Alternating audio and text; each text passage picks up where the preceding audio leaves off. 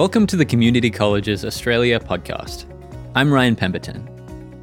This is the second episode in our 8-part series on board governance and executive leadership. The board is responsible for good governance across the organisation. But to be an effective board, you need to have effective board meetings. So what does a great board meeting look like? And how do you make them happen consistently? In the previous episode, we met Julia Ridout and Chris Taylor, both chairs of community education providers. In this episode, we'll be learning how they run their board meetings. We'll cover practical tips on planning, keeping meetings to time, how to deal with overly dominant or passive board members, as well as facilitating healthy disagreement. There'll be some good advice from Ty Wiggins of Converge Consulting on those last 2 points later on in the episode. First, we'll hear from Chris Taylor, chair of Tech NQ in Townsville, a not-for-profit senior secondary school that provides apprenticeship trades training. Chris stresses the importance of structure in ensuring that board meetings are efficient and effective. So to me, board meetings are structured events. I like a lot of structure personally, and I believe that's necessary to ensure that it doesn't just become a social talk fest. That there's a lot of work that needs to get accomplished in a board meeting, and the moment you allow it to become a general discussion, it could go for 5 or 6 hours. And I've been in scenarios where board meetings have run for 4 to 5 hours, and it's just mind-numbing. And you need to make sure that you get the business of the day done, you get it done efficiently, and that you do that in a very time-conscious way. So we do that by running to a fairly detailed agenda that's been developed and approved by the board. There are 4 main areas of compliance that the Tech NQ board meeting will cover. First is safety. That always comes first in our board meeting papers. Secondly is our school students. So we do what we call a student report that talks about student numbers, any current issues with students, anything we need to be aware of that's happening in relation to the school, any good news stories that the board should know about. Third is staff. And that can include things like staff changes, staff movements, staff promotions, staff training and professional development. Obviously, as an education provider, it's our people that are the most important asset to the business. They are what creates our product. They are our product as such, because the quality of the education we deliver is what we're selling. So it's important that we nurture and look after our product and our staff and our people. So we continue to monitor that very closely. And lastly, the financial aspects of the organisation. That includes the previous month's financial statements, where we're at in relation to the budget.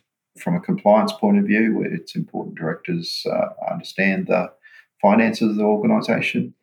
None of those reports are read out in the meeting. All board members are expected to have fully read all papers. I will not sit there during a board meeting and allow board papers to be read out to directors. You read them before you come.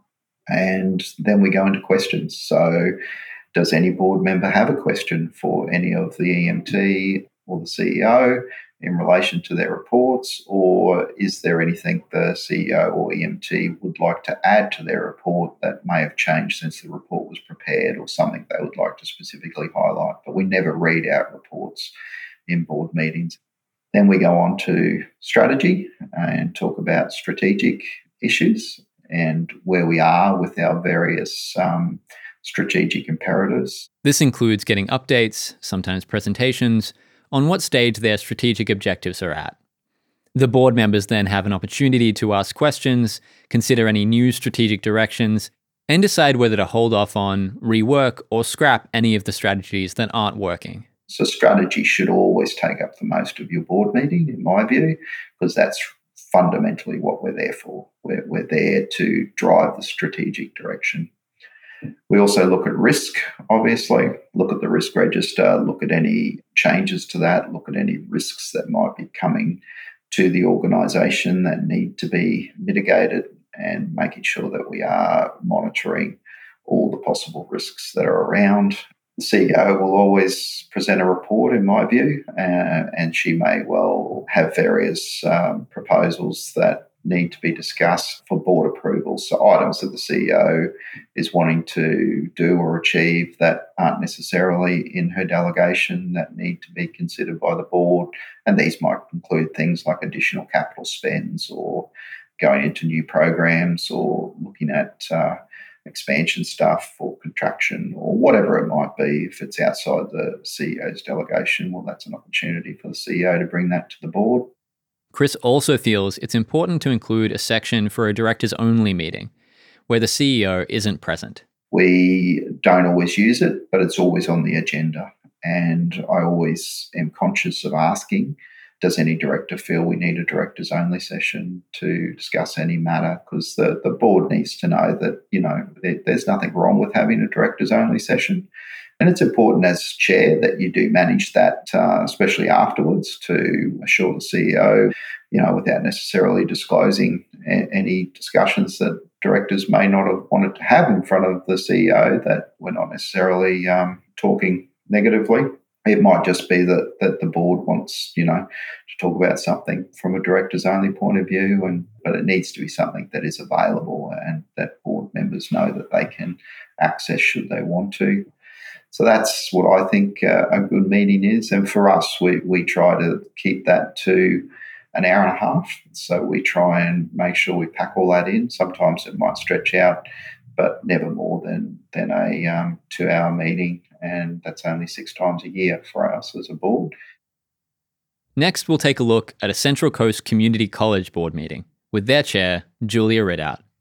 Can you talk me through what one of your board meetings looks like? How are they prepared? How do they usually run?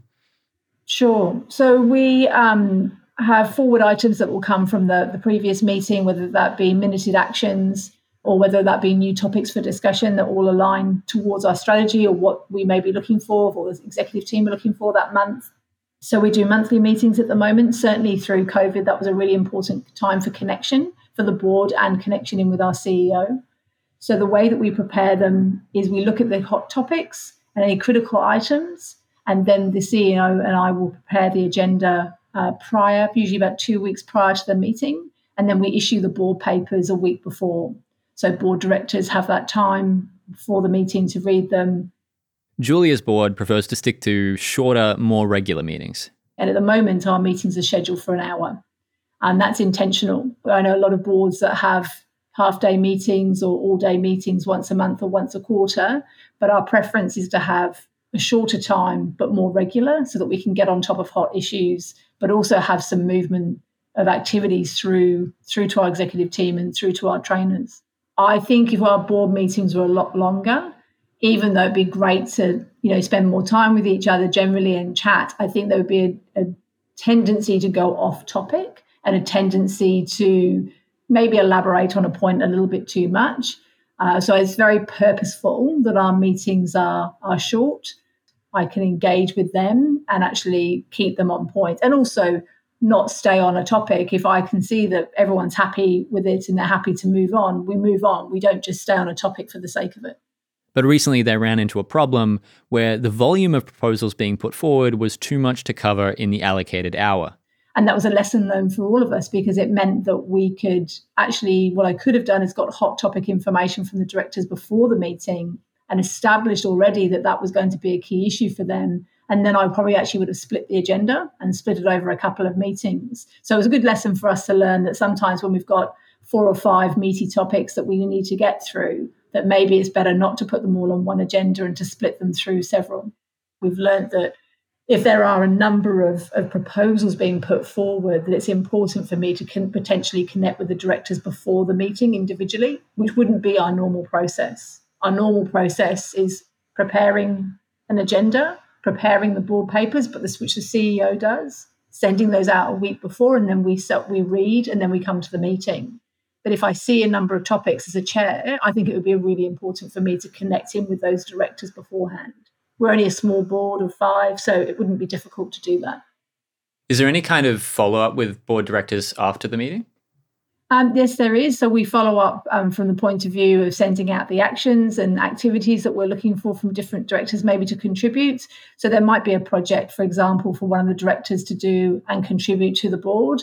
So recently, one of our directors has a risk background, so they produced a new risk appetite statement for us, and that was constructed over a number of months, bringing that back to the board. So we do connect in. So I would connect in with that director as with the CEO, just to keep developing that through so that we've got something to bring back to the board each month.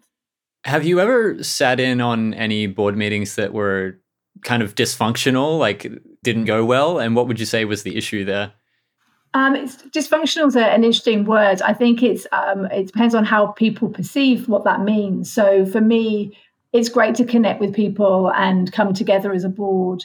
But I think if you walk away from the board meeting and you haven't actually achieved anything from an objective point of view, or you've just sat around and nodded in agreement with each other, I don't see that as successful. What I would say is probably not effective rather than dysfunctional.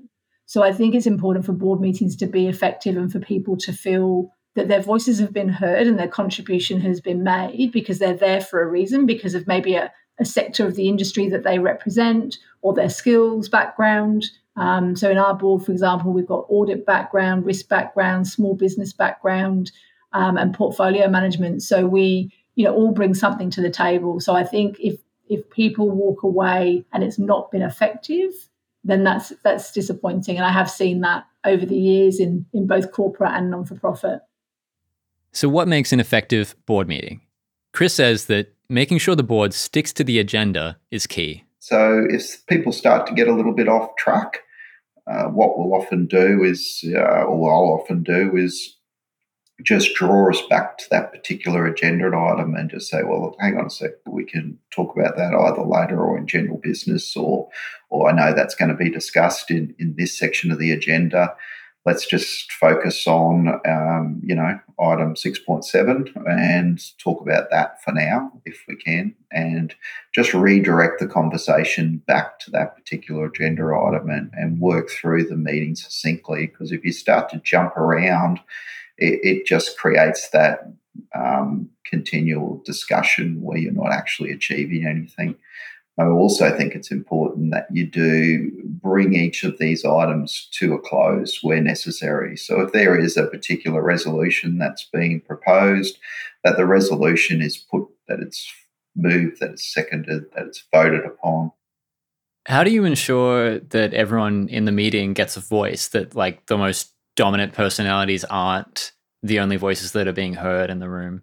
Yeah, it's not always straightforward. I think it's actually better now we have a visual mechanism through Zoom or Microsoft Teams, because for me as a facilitator, I can see straight away from the body language cues and the visual cues from the directors whether or not they're trying to get in to say something. So we don't have a formal process of me calling on each director in turn. I just do that quite naturally if I can see that somebody wants to speak. So I think that that's part of the engagement. So for me, it's about watching the body language, listening to the point, watching if there's any frustration with maybe a comment that's been made by another director, but also, if needs be, taking a stance and saying, thank you, you've had your say, and let's move forward. And trying to make sure that that's always respectful and engaging with each of the individuals.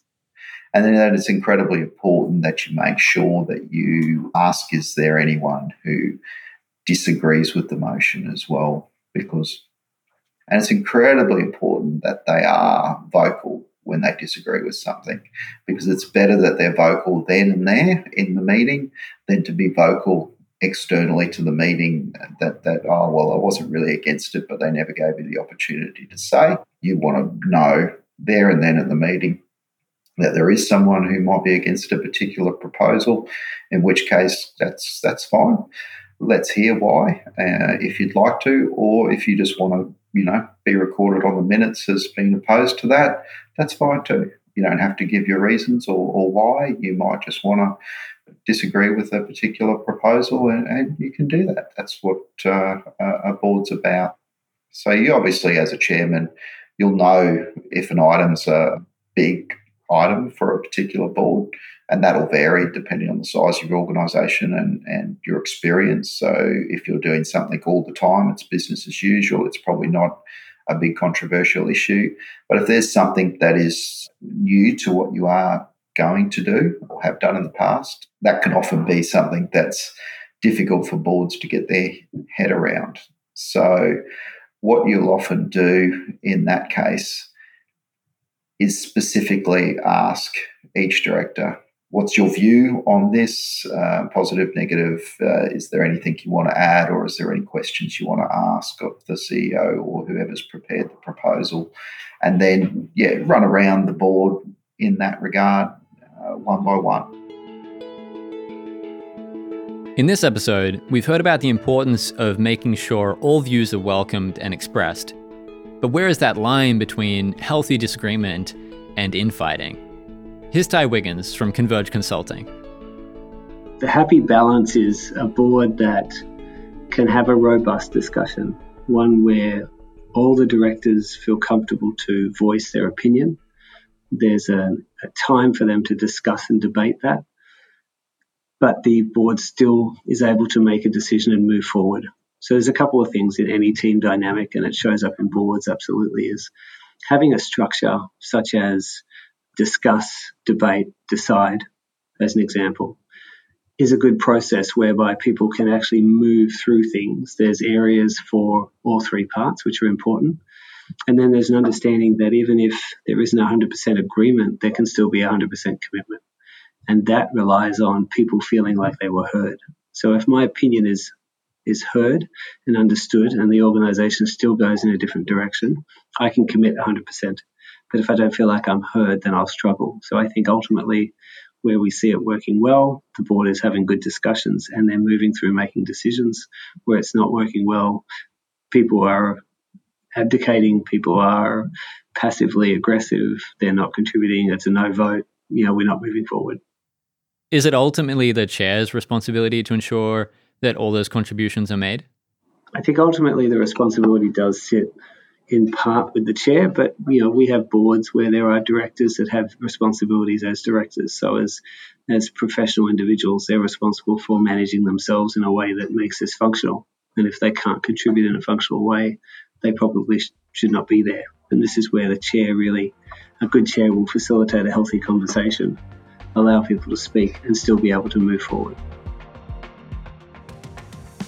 You've been listening to Season 3 of the Community Colleges Australia Governance and Leadership podcast series, produced by Audiocraft, with funding support from the New South Wales Government. Next episode, we'll look at the ways a board can go awry and how to get it back on track. On your watch, the college needs to prosper. It needs to be set up well so that it's in your community for the next 20 to 30 years, because if it doesn't survive, nobody fills the gap and the community is poorer for it. So the chair certainly has the obligation to address negative director behaviour and to do so promptly and seriously. That's in the next episode of the CCA Governance podcast series. You can find all our episodes at cca.edu.au.